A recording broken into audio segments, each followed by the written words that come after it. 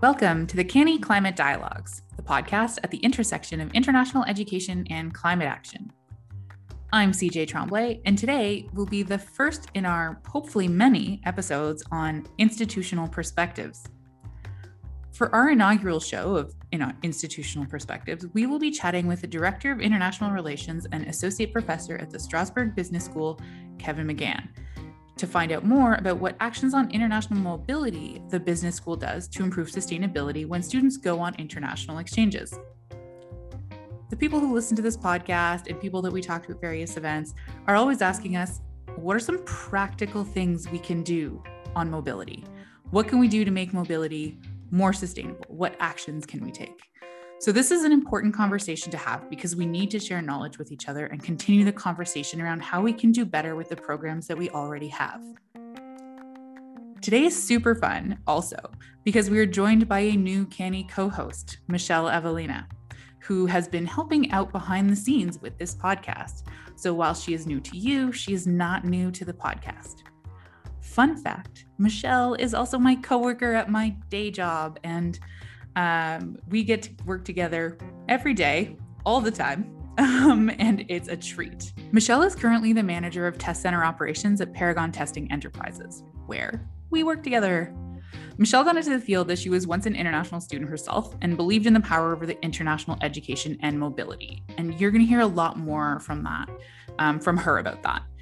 She completed her bachelor's degree in architectural environment engineering at the University of Nottingham, where she had the opportunity to study in both its China and UK campuses. And she also has an MBA from the Judge Business School at the University of Cambridge. She's completed several sustainability projects during her master's and after graduation, including a renewable energy project with the IKEA Group and a sustainability partnership framework project at Cambridge Assessment. Very, very cool. Michelle, my friend, my colleague, my sister in sustainability, welcome to your first CANI Climate Dialogues episode in front of the camera and in front of the microphone. Thank you for being here. How are you? Thank you. I'm fine. I'm very excited to actually be in front of the camera. I'm usually the one typing behind the scenes. Yeah, this is really great. I mean, I know we saw each other 2 hours ago for work. We are, spoiler to everyone, we are actually recording this after we recorded the interview with Kevin, but it is very exciting to have you here. Thank you so much. As how I feel about you. It's a pleasure and joy to work with you at Paragon and at CANI. But for the people who are meeting you and hearing you for the first time, please tell our listeners about you and your story.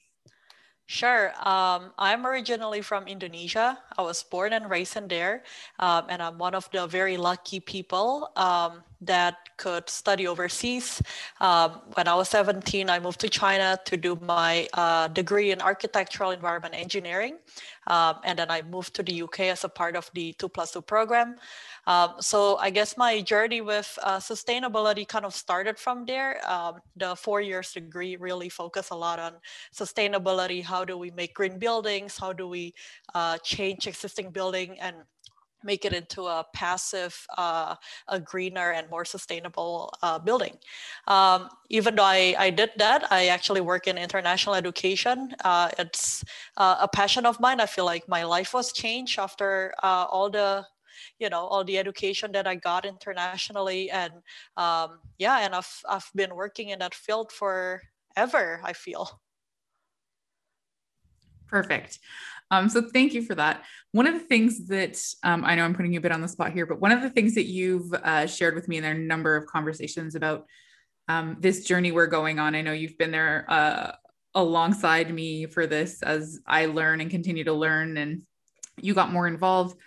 But you shared on a number of occasions that you felt like your degree was almost ahead of its time. Yeah, that's super right. I graduated at a time where I did come back home after the UK, and there was not a lot of opportunity or awareness in sustainability and green building. In fact, when I graduated was sort of the boom of commodities. So like mining and all of that were more prominent. People don't really think about it back then, about 10 years ago, but the world has changed.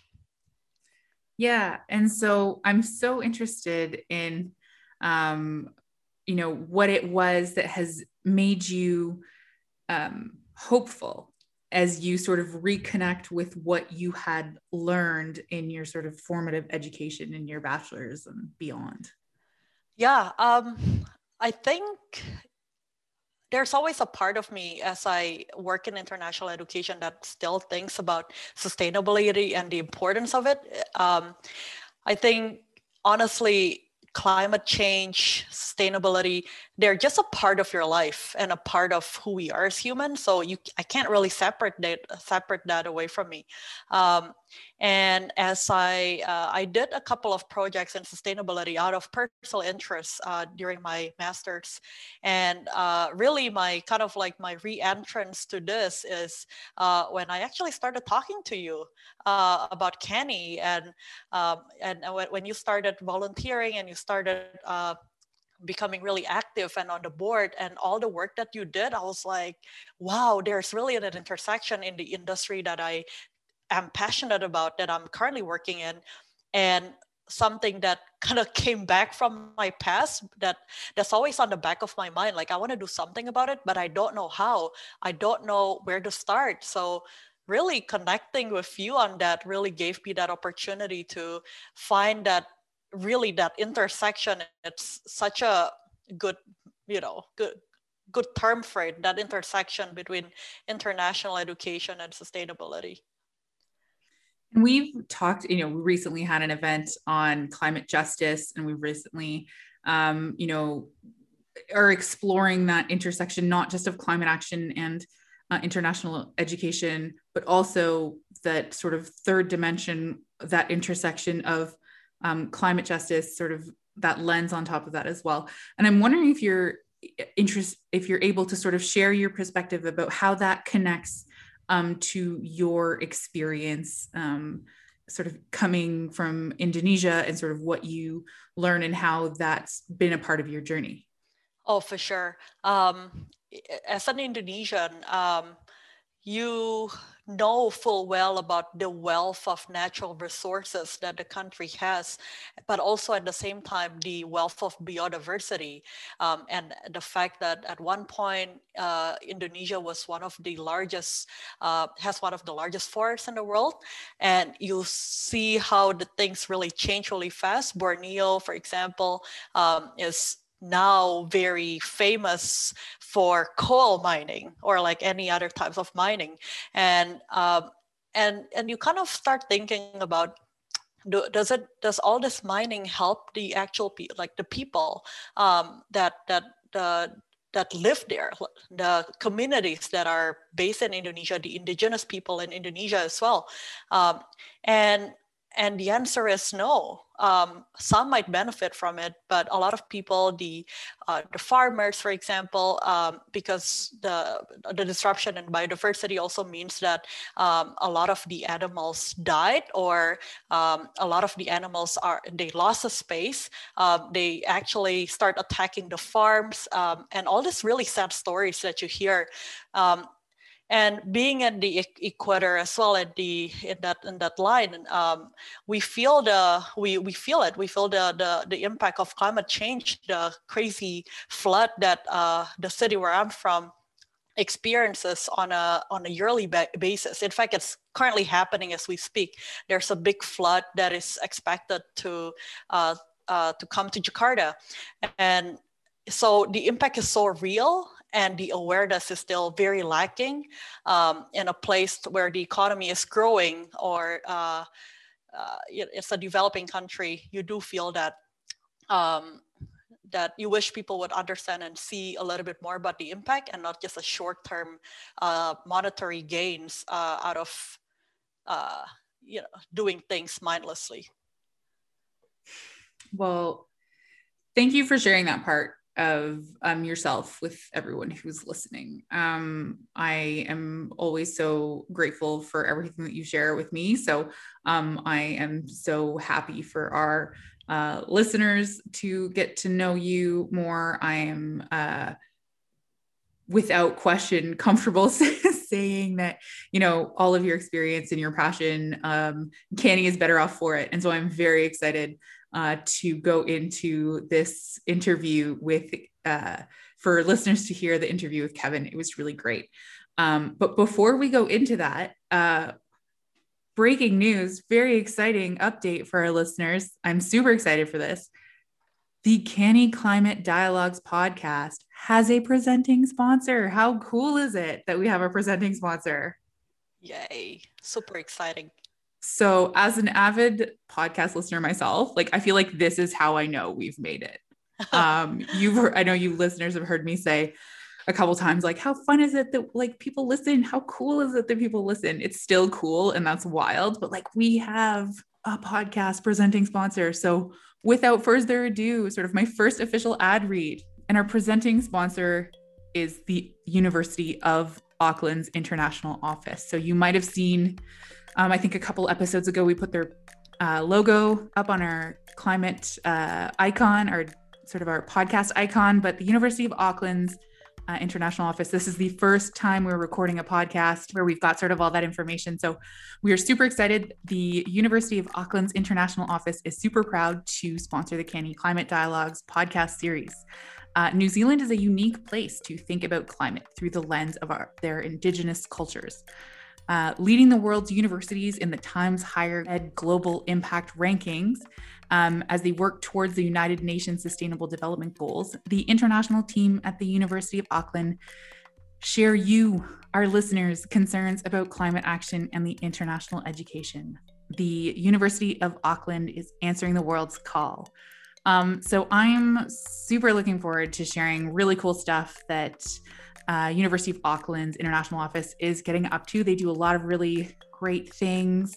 We've had a lot of really interesting conversations and figuring out the kind of information that you listeners want to hear. They have incredible faculty who are sharing their knowledge, not just about international education and climate change and that intersection in operations, but also just some science and some stories and some history. So there's really a lot of really cool content coming that we're excited to share with you as part of this. So a big thank you to our friends at the University of Auckland's International Office. Thanks to them, our podcast is going to be able to grow and be sustained. And so as an added bonus, the fact that I get to read ads is something that I kind of love. And so here we are, first official sponsor segment in the books. And now, thank you for staying with us. This is very exciting. Happy to have Kevin with us. Kevin is a business professor, HR management, the director of international, the associate professor at Strasbourg Business School. He is also a Canny founding member. Very cool. And Strasbourg is the only school in Europe who requires master's students to do a full year of exchange. So Kevin and his team work very closely and have a deep passion for sustainability. And there's some really practical stuff that we're going to learn from him. He has almost 20 years of experience in sort of academics and senior management in international and higher ed. Born and raised in Dublin, he began his international career in the US, spent some time in Japan, and wound up in Strasbourg in 2000. So this is going to be a really great one. Thank you for listening, and we'll play that interview with Kevin. Kevin, welcome. Thank you so much for being here. How are you? Hi, CJ. Hi, Michelle. How are you? It's great. I'm delighted to be here today on this Climate Dialogues podcast, my first ever podcast. So it's new for me, and I'm delighted. And by the way, congratulations. This podcast is certainly, it's an added value to the whole CANI project, and very relevant of its time. And bravo, kudos to you both. Bridging climate action issues in international higher education by bending people's ears is as good as any method. So great, I'm enjoying it. I've enjoyed the past podcasts. Oh. Nice to be. Well, thank you. If I'm really happy if you're one of our listeners, that makes me very happy. Good to know. So where are you joining from today, sir? Yeah, sorry, I'm in Strasbourg. I'm just north of Strasbourg. So I'm in Strasbourg, France, capital of Europe, Strasbourg, since 1949. And I'm actually not at my school today at the university. I'm in my home, which is about 40 kilometers north of Strasbourg. A very snowy day today. I just came back from a walk in the Vosges Mountains during my lunch break. And I'm happy to report that it's good weather, blue skies. And so we're at the end of our evening. You're in the morning there, early morning, right? Yeah, Michelle and I are joining from Vancouver today. We're optimistic about the quality of the sun today. It's not every day in the winter that you get a lot of sun, but we're hopeful today. The early bird catches the worm. Is that, yeah, Michelle and I are definitely late sort of night owls, but this is, I will definitely, I'm happy to be awake at this time to chat with you for sure. I know Michelle and I are both ex-business school students, so we're super excited to be talking about mobility. We both had the benefits of studying and doing projects in many, many different countries. And that said, I've said this before on the podcast, I sometimes am sort of feeling the remorse or, guilt about the carbon footprint of my MBA experience. I hadn't been I was not as climate conscious. I had a global executive MBA that was traveled many, many, many countries. And I sort of face that a lot and feel like I'm going to be making up for it for a long, long time. So, it was just these incredible experiences, but having to face the truth, right? That the mobility aspects of these transformative, valuable education experiences have a really high carbon footprint as we fly around the world and learn about cross-cultural business practice, interpersonal dynamics.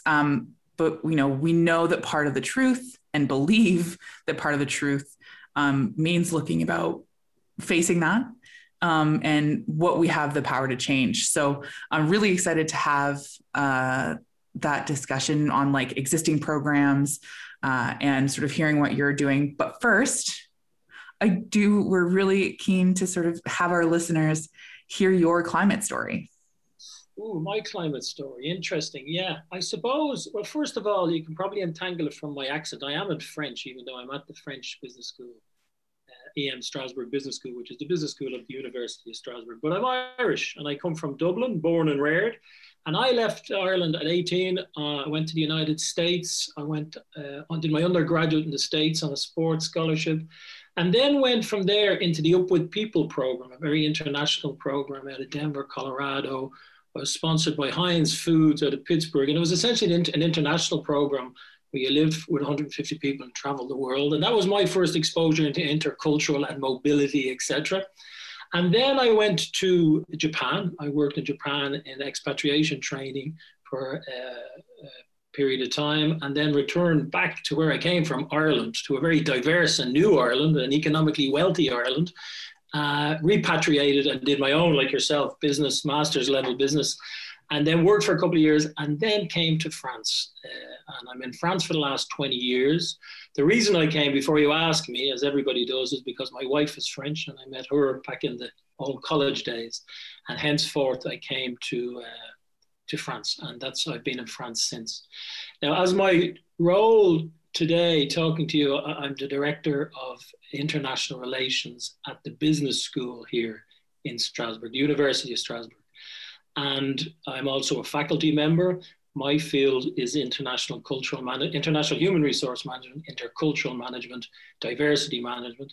And then I'm also the Director General of the Hermes Network, which is a university network about 20 plus years old, which consists of 26 universities across the world. And again, my field, my background, in essence, is intercultural. I'm a fellow of the Summer Institute of Intercultural Communication out of Portland, Oregon, a practitioner, etc. So that's where my heart is in terms of mobility and sending students abroad. So I'm privileged to have that job. I suppose I should tell you a little bit now at this stage of the institution that I work for. So EM Strasbourg Business School is, as I said, the business school of the university. University is 50,000 students, but we're the business school, about 3,500 students. And we, international and mobility is very, very much in the DNA of what we do at the business school. And I mean that very sincerely. Why? Because first of all, our location coming out of Strasbourg, one of the capital cities of Europe, with Brussels and Luxembourg, but Strasbourg, so our geographical location, we're on the border of Germany, a 200-kilometer border. So there's a lot of historical cross-border relations. Being in the capital, Strasbourg is also the capital of Europe, so it has the European Parliament and the European institutions, the Council of Europe, so it's international by nature. And then, of course, the university goes back to the 16th century, and it has been sending scholars across since going back to those days. The business school is unique, or it's our distinction is that we're one of the few schools, certainly in France, and I would say across Europe, and hazard to say across the world, that has a policy of obliging all of our master level students from our program Grande École, which is our big program, to go abroad, not for a week or for a month or for a semester, but for an entire year. So just to give you an overview of that, that means my office sends out essentially 450 students for one-year exchanges every year on a reciprocal basis. So therefore, we're bringing in a lot of international students on that basis. And then, of course, we've got field study, short-term programs and summer schools. So all in all, it's high volume numbers of in and out mobility. And again, it's part of our mission of the school, agile managers, global citizens. These are key words in our mission. It's very much a part of what we do. And we've been doing exchange and mobility at our school since the beginning of Erasmus, which goes back now 30 plus years, 1987.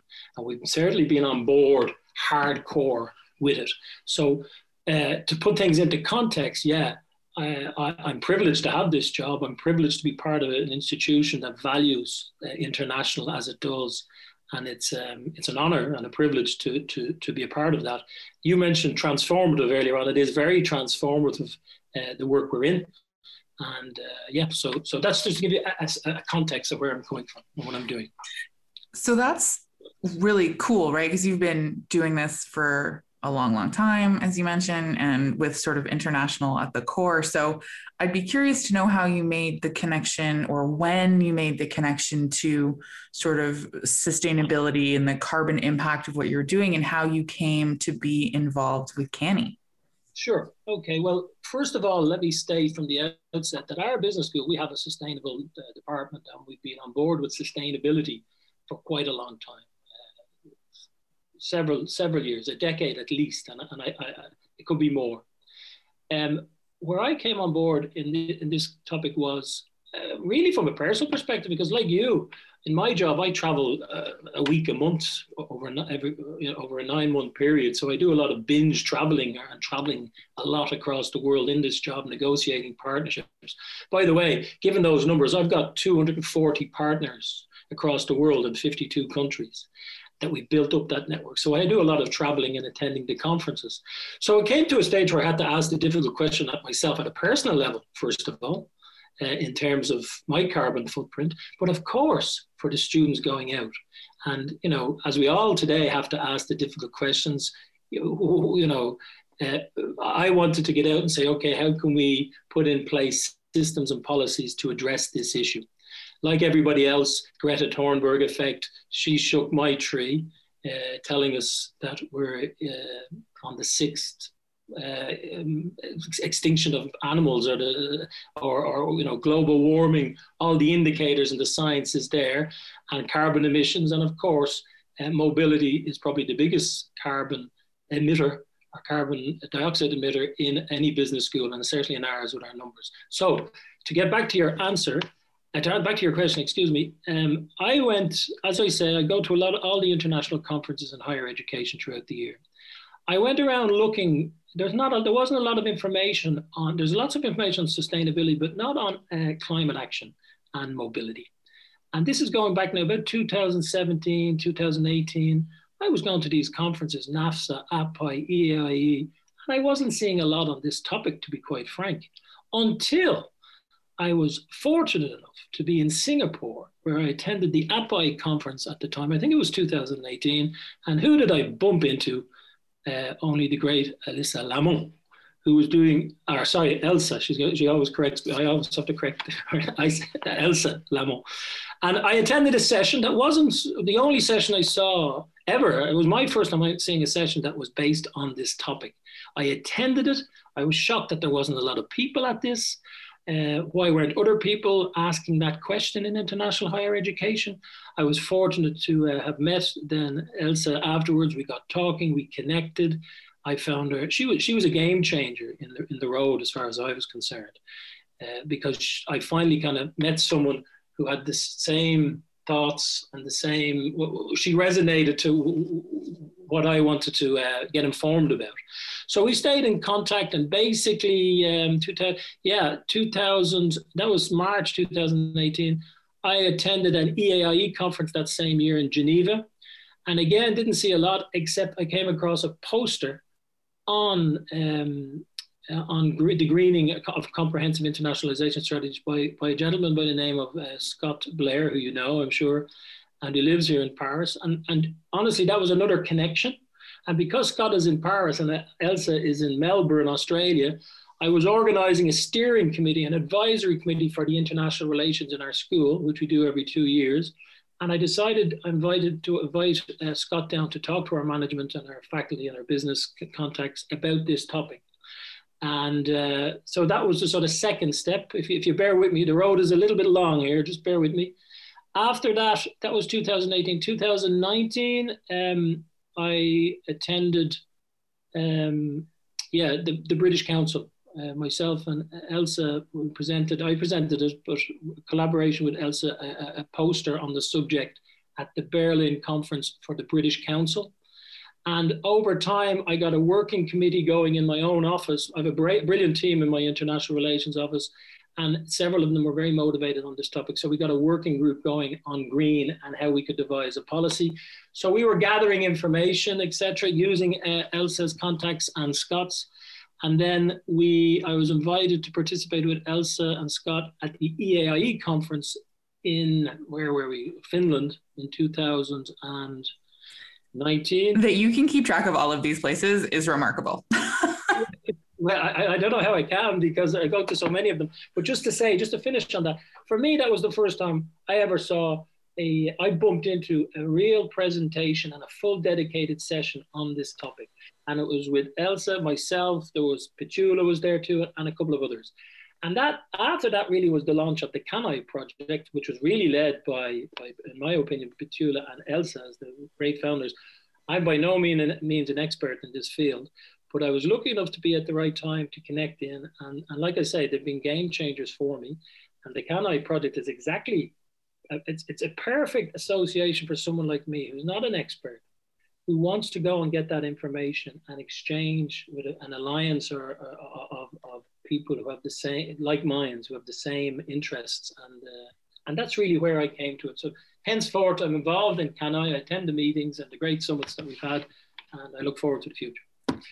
Thank you so much for sharing your climate story. What I love about asking this question, and what I love specifically about yours, is that it kind of just came out of conversation. And to your point, when you talk about you were looking for information, you talked to people and you reached out to people that you thought might be that, I did the same thing. I just sort of inserted myself and introduced myself to Elsa, where you just kind of were reaching out and asking for help or asking for information. And I think that you are one of the founding members and to your point, and like mine as well, where like we weren't experts, but in the climate science, climate change, climate action field, but we are still able to sort of take action and make changes within our institutions. And I think that that's the whole point of CANI. And so whoever is listening and wherever this finds you, there's always sort of something that you can do. There's always an action you can take, whether it's reaching out to someone, having a conversation,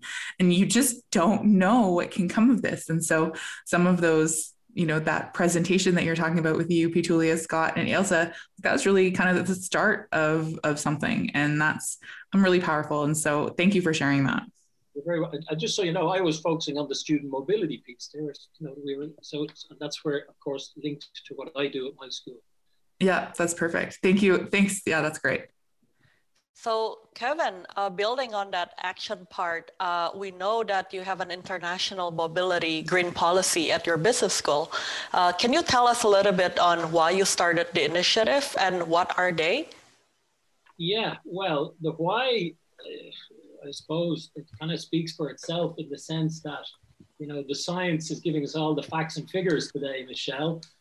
Mobility is a polluter. Higher education and mobility, I forget the statistics, 14 megatons of pollution, or between 14, I've read different statistics, up to 39 megatons a year comes from just international higher education and mobility. So we play a part into that. And of course, we've got to get urgent about this now. We can no longer be complacent. They're telling us that by mid-century, 2050, the runway is running out here. Time is against us. We've got to get not just active, but we've got to be rapid in our actions, or even, dare I say, radical in our actions. But we've only got to look at sea levels and ice melting, and we're off track with our carbon footprints and our global warmings. The list goes on. So the time has come. Essentially, we got to deal with carbon footprint, and essentially our school, like so many other schools in international education, while it is a diamond in what we do and it's the jewel in our crown of management education, as far as I'm concerned, we do now have to address the hard issue and tackle and essentially go for, dare I say, zero net or net zero emissions as soon as we can. So that's the why. I would also add on the why, Michelle, I believe that a manager, I'm coming from a business school, so I'm talking in terms of management. A young manager, 21st century, has to have the technical skills and functional skills of management, but in addition has to have the intercultural competency skills to be able to work across borders in a global world, to be able to negotiate, lead, manage, control, plan, etc., and essentially build relationships. Build relationships with people who are diametrically opposed in their behaviors, their attitudes, their norms, their values. That is the challenges today. And from a business perspective, from a strategic perspective, whether it's top line, building joint ventures, strategic alliances, partnerships, etc., we need managers who have the skills to build those relationships, to negotiate, to lead and manage. Yeah. Right? Now, the reason I'm saying that is that's the mobility piece, but we've got to look at it in today's context and the future. Being technically and functionally skilled is one thing, and being interculturally competent is imperative, in my opinion, to hit the ground running as a manager. However, the key, and I see it clearly, and it was kind of like an epiphany for me, myself, was we also have to look after the biggest stakeholder of all. I speak in a business context, but are the biggest relationship of all, which is, of course, Mother Nature, which is the planet.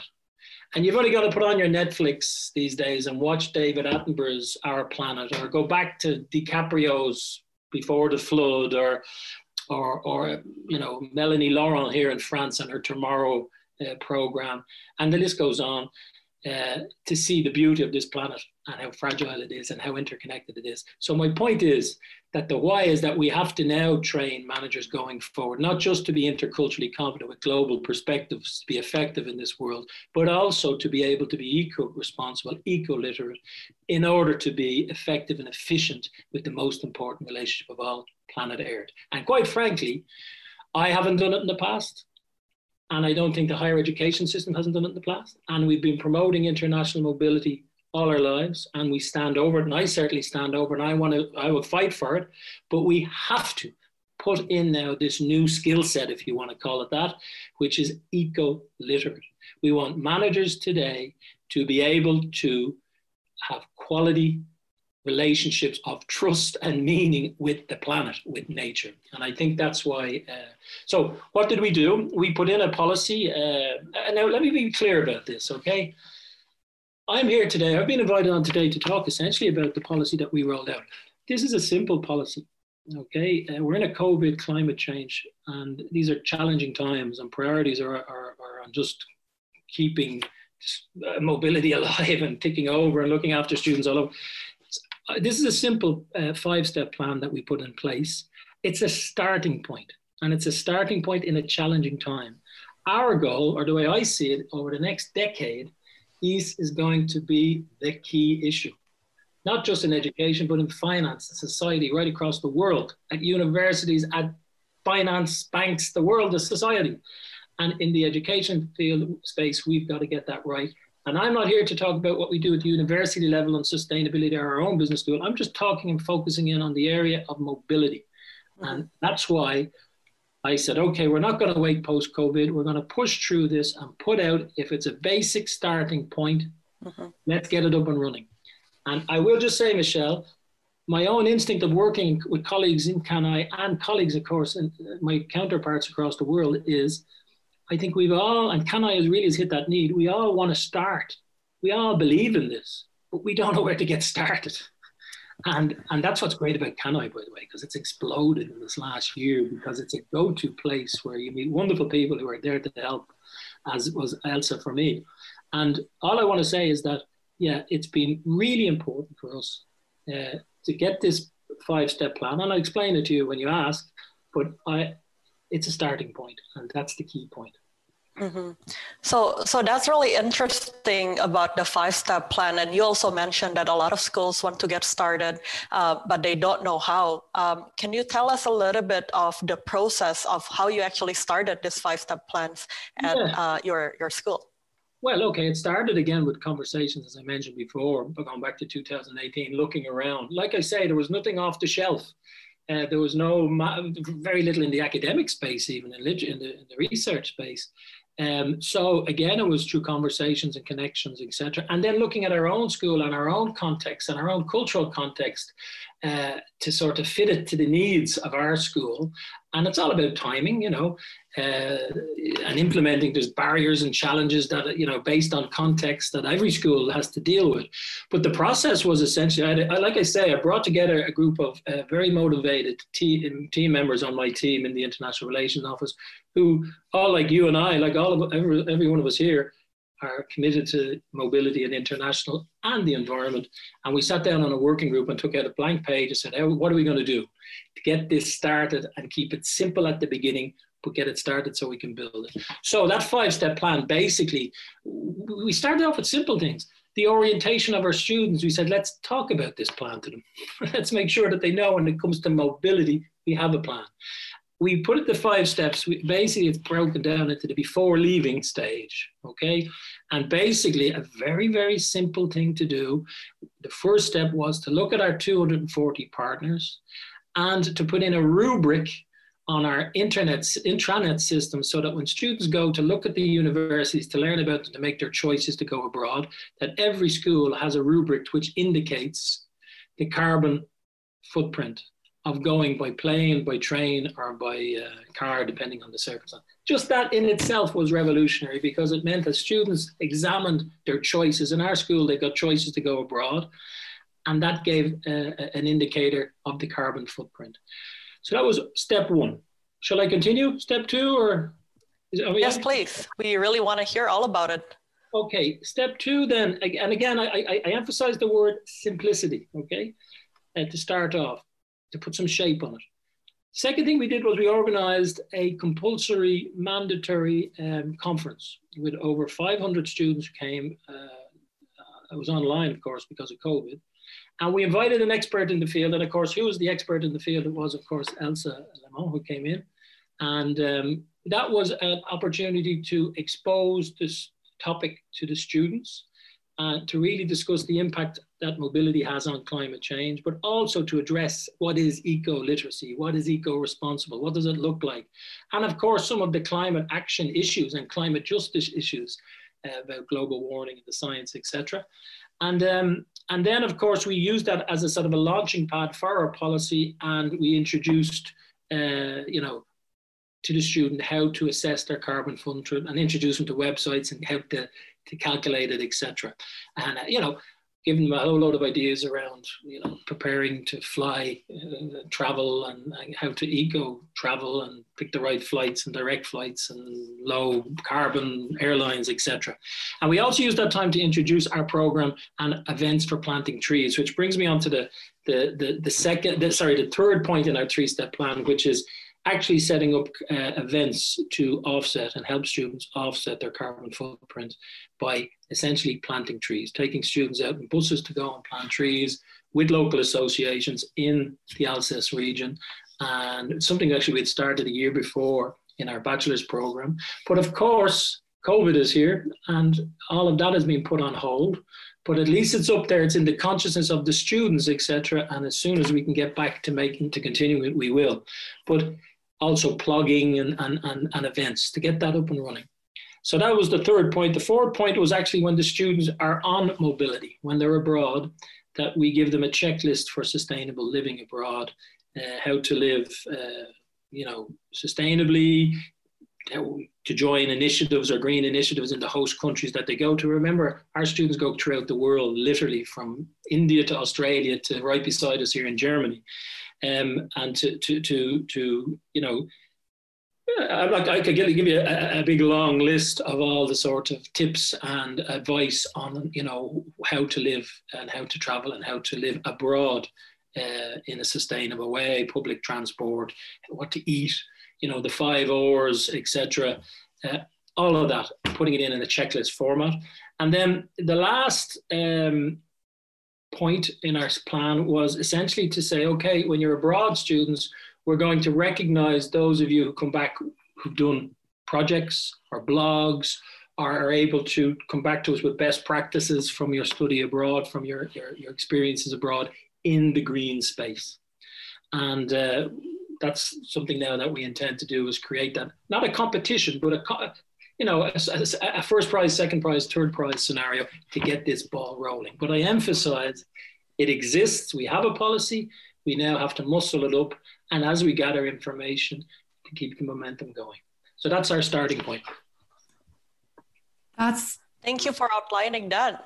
That's really, really cool. And, I love how you talk about the simplicity of it, because even though these are like simple steps, I'm really interested to hear how, getting these started at an institution is never simple. And, changing changing some of these longstanding, the way it's always been done can be a challenge. And so I'm really interested in how you navigate the complexity of getting these started, how you put these steps into place, and if some were more easy to implement than others, and sort of where you can take that initiative on yourself. And if in some cases you needed some, like a sort of advocate to move it forward, or how, and you talk about like punching it up and keeping it rolling, sort of what was needed to start, and what are some things that you're expecting to have to navigate to keep it going and build that momentum?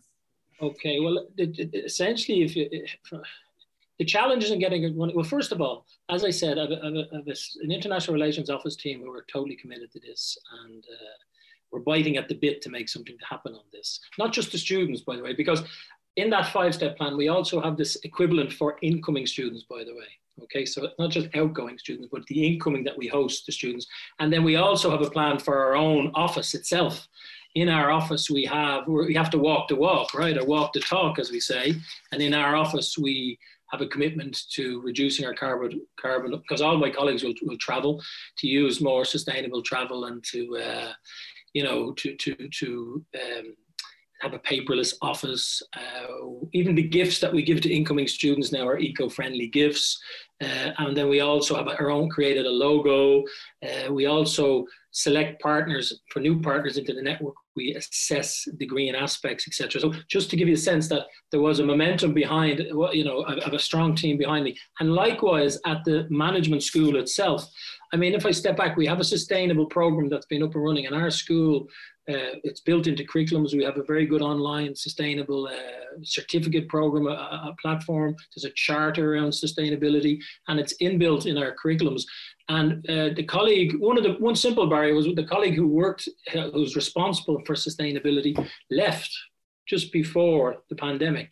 So there was the recruiting process, and somebody new comes in, that takes time. Slows down, getting to know the new person and exchanging and getting up to speed on that. Other aspects was, as I said, if I trace this back, the challenge number one is that there wasn't a lot of information out on this, okay? The challenge number two was COVID came along, and that meant all the priorities of the school were to manage and put out fires, and that was a major, as you all are aware, was a major, major stress, and still is, at the management school level, at the business school level, especially when we've got so many students abroad. And then also our priorities at the school were very much involved, the timing around accreditation, ASCSB accreditation or EPAS. We were working on a big AMBA project. So our priorities were at that stage, plus COVID. So the timing and staff changes. And then in my own office, we had staff changes. So you're going to have all these kind of environmental issues that you have to deal with. Just because you got the policy, it doesn't roll out just like that. And then I have to say, too, from my own perspective, I'll be honest with you, too. I was saying at the outset, well, is this my job? I'm the Director of International Relations. Does this fall on? I'm a busy guy. I teach, I travel, I run an office with 11 people. I've got 500 students going out and 700 coming in. I've got full field study schools, summer schools. Do I have to take on this as well? Do you understand what, isn't that like there was, So these were kind of learning and challenges, but when I did put together the project and rolled it out to the management, everybody went. I mean, nobody says no to a good idea. And full support from the management, my colleagues, the dean, etc. And of course from the sustainability office. So yeah, it's just, everything's about timing and COVID slowed down things. Yeah. Does that answer your question, CJ? Yeah, I think absolutely. And I'd be keen to know, one of the things is moving it forward. You talked about building momentum. So I would say, what are you sort of leaning on and hoping for in terms of continuing to build it and not lose any momentum, particularly given that we're in kind of a challenging time with COVID, and particularly as that affects mobility, right? So what are you sort of hoping for, needing for momentum? Yeah. Well, first of all, for COVID to go away, that would be a start. Okay. But if you can solve that problem for me, let me know. No, but in real terms, I mean, I'm laughing, but COVID is not a laughing matter. It's a public health issue. But actually, the biggest public health issue coming down the line could well be climate change, and it's coming fast. So to answer your question, yeah, sure. As I said, this is a starting point. Nothing is mandatory. Okay, we're tapping into the will of students. But you asked me before, one of the great, the students get this. Greta Thunberg said it herself. We're not asking for you adults to follow us, we're telling you to follow us. And students today, this is an intergenerational issue. This climate change, this is about, there are gaps, it's not the fault of the students today where we are with this. And there's a strong demand from the students for these things. So the students got on board. The students will get on board. We're confident of that. Now, they'll get out and plant trees en masse when the time comes, but they can't do it physically now because we're on lockdown here in France, or on semi-lockdown. But what I'd like to see happen over time, if I had a baguette magic and I could have what I wanted, I'd like to see these things, because remember, we're working in the context, CJ, as I see it at least, of zero net, or net zero. This is becoming a non-choice issue. So therefore, we have to aim for mobility going abroad. I will fight for it till the end. However, we have to do it in the most sustainable way possible. And if that means zero net, I would love for us to be in a situation to say, you can go abroad, but you have to offset, mandatory, a strategy that you must put in place to the student to offset that carbon footprint. Okay, to get the zero net piece. So that's one thing I'd love to build on. A second thing to build on would be, more planting as much as possible, not just once or twice each semester, on a weekly basis, on a rotation basis, and that takes resources and time and budgets, etc. I would also say for the students when they go abroad, like think about it, they go all around the world. We've got students in Canada, for example, is that when they go abroad, that they get involved into green issues and local issues and environmental issues in the host countries, from India to Australia to Indonesia, etc. And I think there's a great opportunity there too to blend intercultural competence and eco-literacy, to bring them together and through the prism of mobility, learn about eco-responsibility. What better way with an international flavor? So I'd love to see every student, ideally down the road, having to sign up for some form of real hands-on eco activity on their study abroad. Another thing I'd love to see is a measurement. You know, I come from a business school, everything, but if it's not measured, it can't be managed, right? We manage intercultural competence at our school. We test students on intercultural competence. We use the different tools that are available, etc. Wouldn't it be great too to have some sort of a measurement of the eco-literacy of students as they go abroad in international? Because remember, my students don't go away for a week; they go away for a year, and you could measure that eco-literacy, etc. So these are some of the things that we like to do down the line, and I'm sure there's lots more. But I mean, we could talk all day about virtual exchange and COIL and bringing in when you talk about a policy going forward, is to use COIL, use virtual exchange in more meaningful ways, and diversifying our campuses at home. And that's certainly something we want to do. I mentioned a podcast. I also want to create a brochure. In other words, I'm talking about checklists. I want to have a brochure of our school, of EM Strasbourg. Here's what we do. Every student gets the brochure on how to live sustainably abroad. That's awesome. And, there's so much to unpack there, but I think the most important piece that you're taking the time to share with us is like that vision for mobility. And that's really great. And you mentioned COIL. So I'm going to do the thing where I say, dear listeners, if you haven't listened to our COIL episode, it's the one right before this one. Kevin, it's almost like I paid you to plug that previous episode. So that's great. I love the energy. We're both very much on the same page here. Is it with Simone Hackett by any chance? It is, of course, Simone and Keiko. A fellow national. Yeah. I was like, oh, two Irish accents for my ears. Just my favorite. This is great. I'm not asking to river dance or sing river dance or anything like that.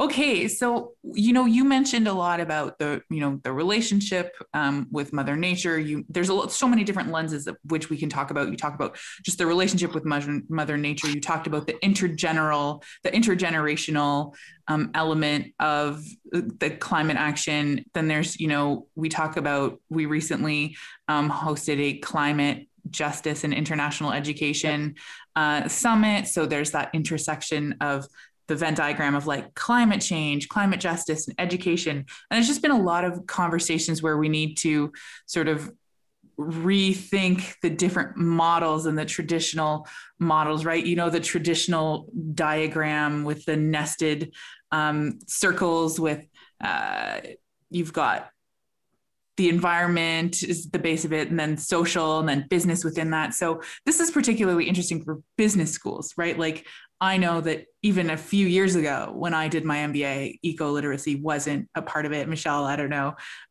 if that was part of it for you at all? No, not really as well. It's definitely something I would love to learn back. Yeah. And so it's just a few years ago, right? And so I'm really wondering if you can walk us through what it means to rethink sustainability specifically for like business schools. You've talked about it in terms of the literacy and the importance of management, but like, what does that look like for, the planet and how the mobility piece connects? If you're asking me about the Venn diagram, immediately I'm thinking of 3 circles, and in one circle you've got climate action, and the other circle you've got climate justice. And by the way, the second conference is on the 23rd of February, right? The second part of that's exactly right. 23rd of February. You're great. You're hired. I got the job. Yeah. And then also I would say then the third one is where I'm coming from, the education field. So where do I begin to answer your question?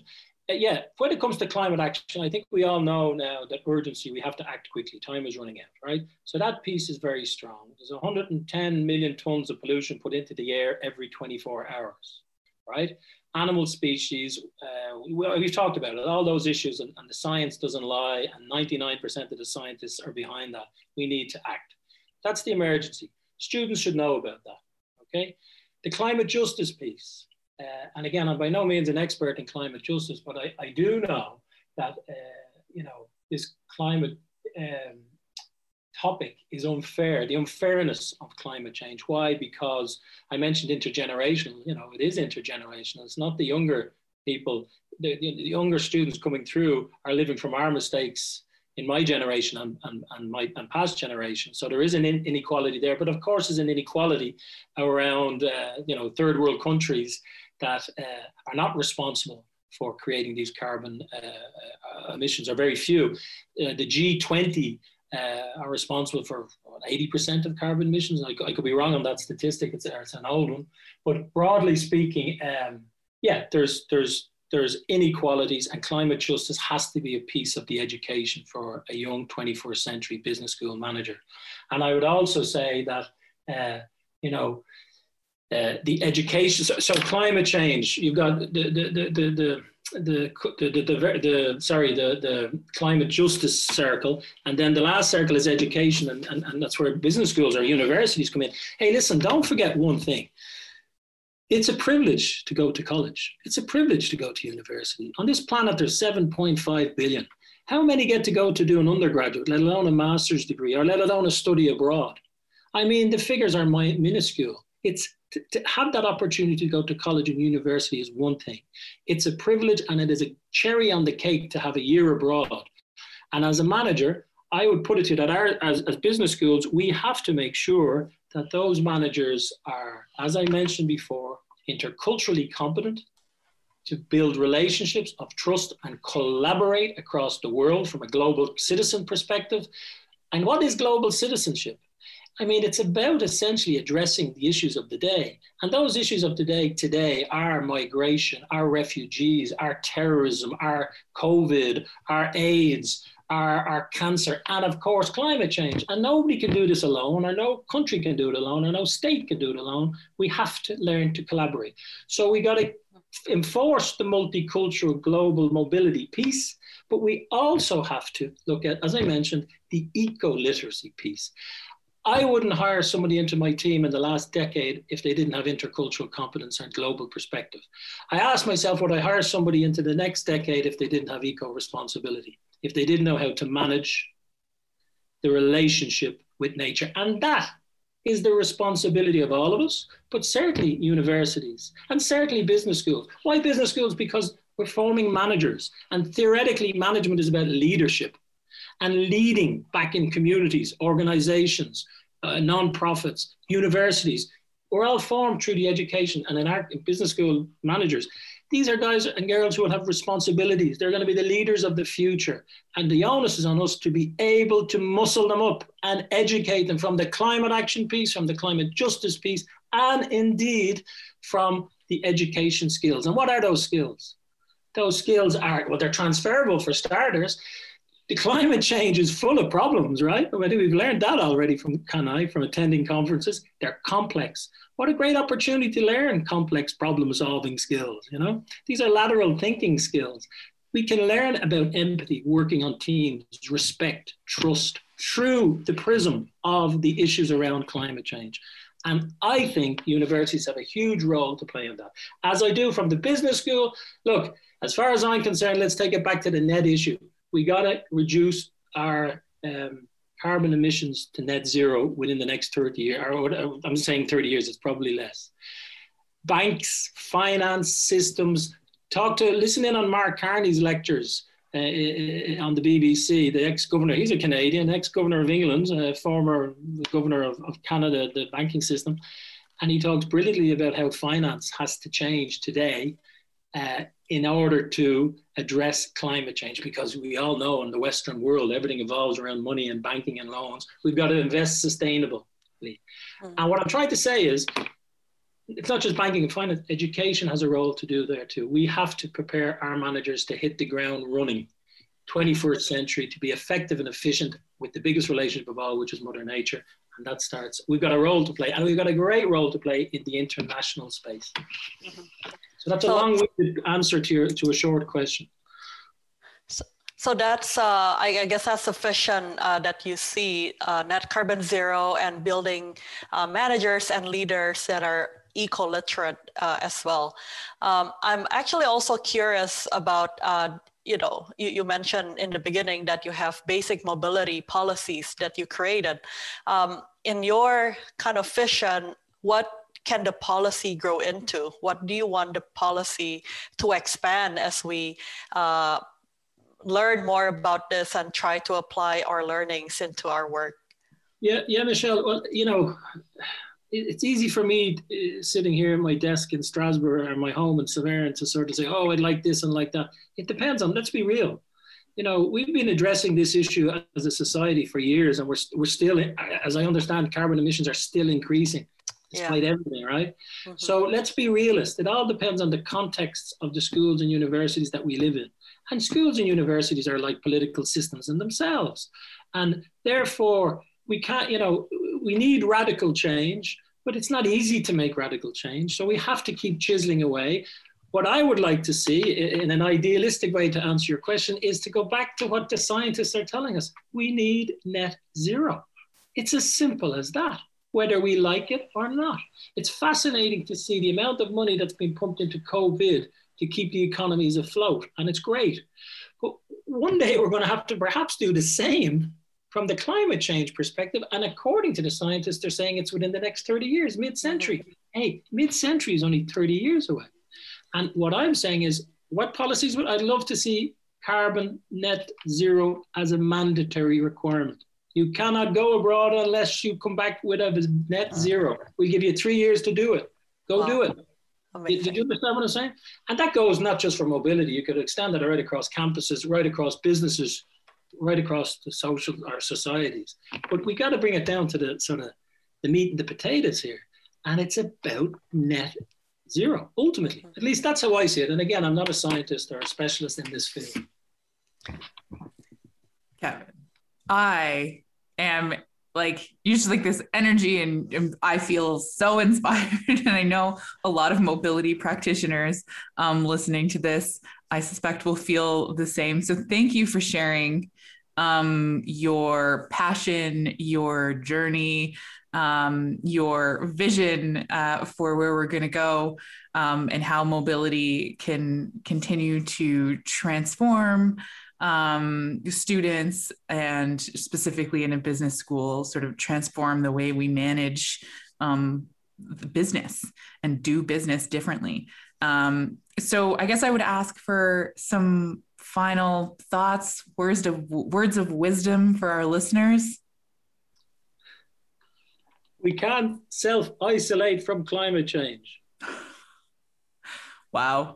We can self-isolate as we are, and you are probably in Vancouver today, and I am in Strasbourg, and my kids, my dogs, we're all indoors to deal, and hopefully COVID will pass. But this climate change is bigger than that. There's no mask we can wear or no vaccine, as far as I know. And we've got to look at the urgency. We've got to increase the urgency and reduce the complacency.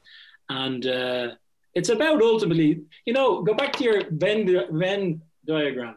Where's the sweet spot in the middle? I say it's about values. We've got to put sustainability as a value. Go back to culture.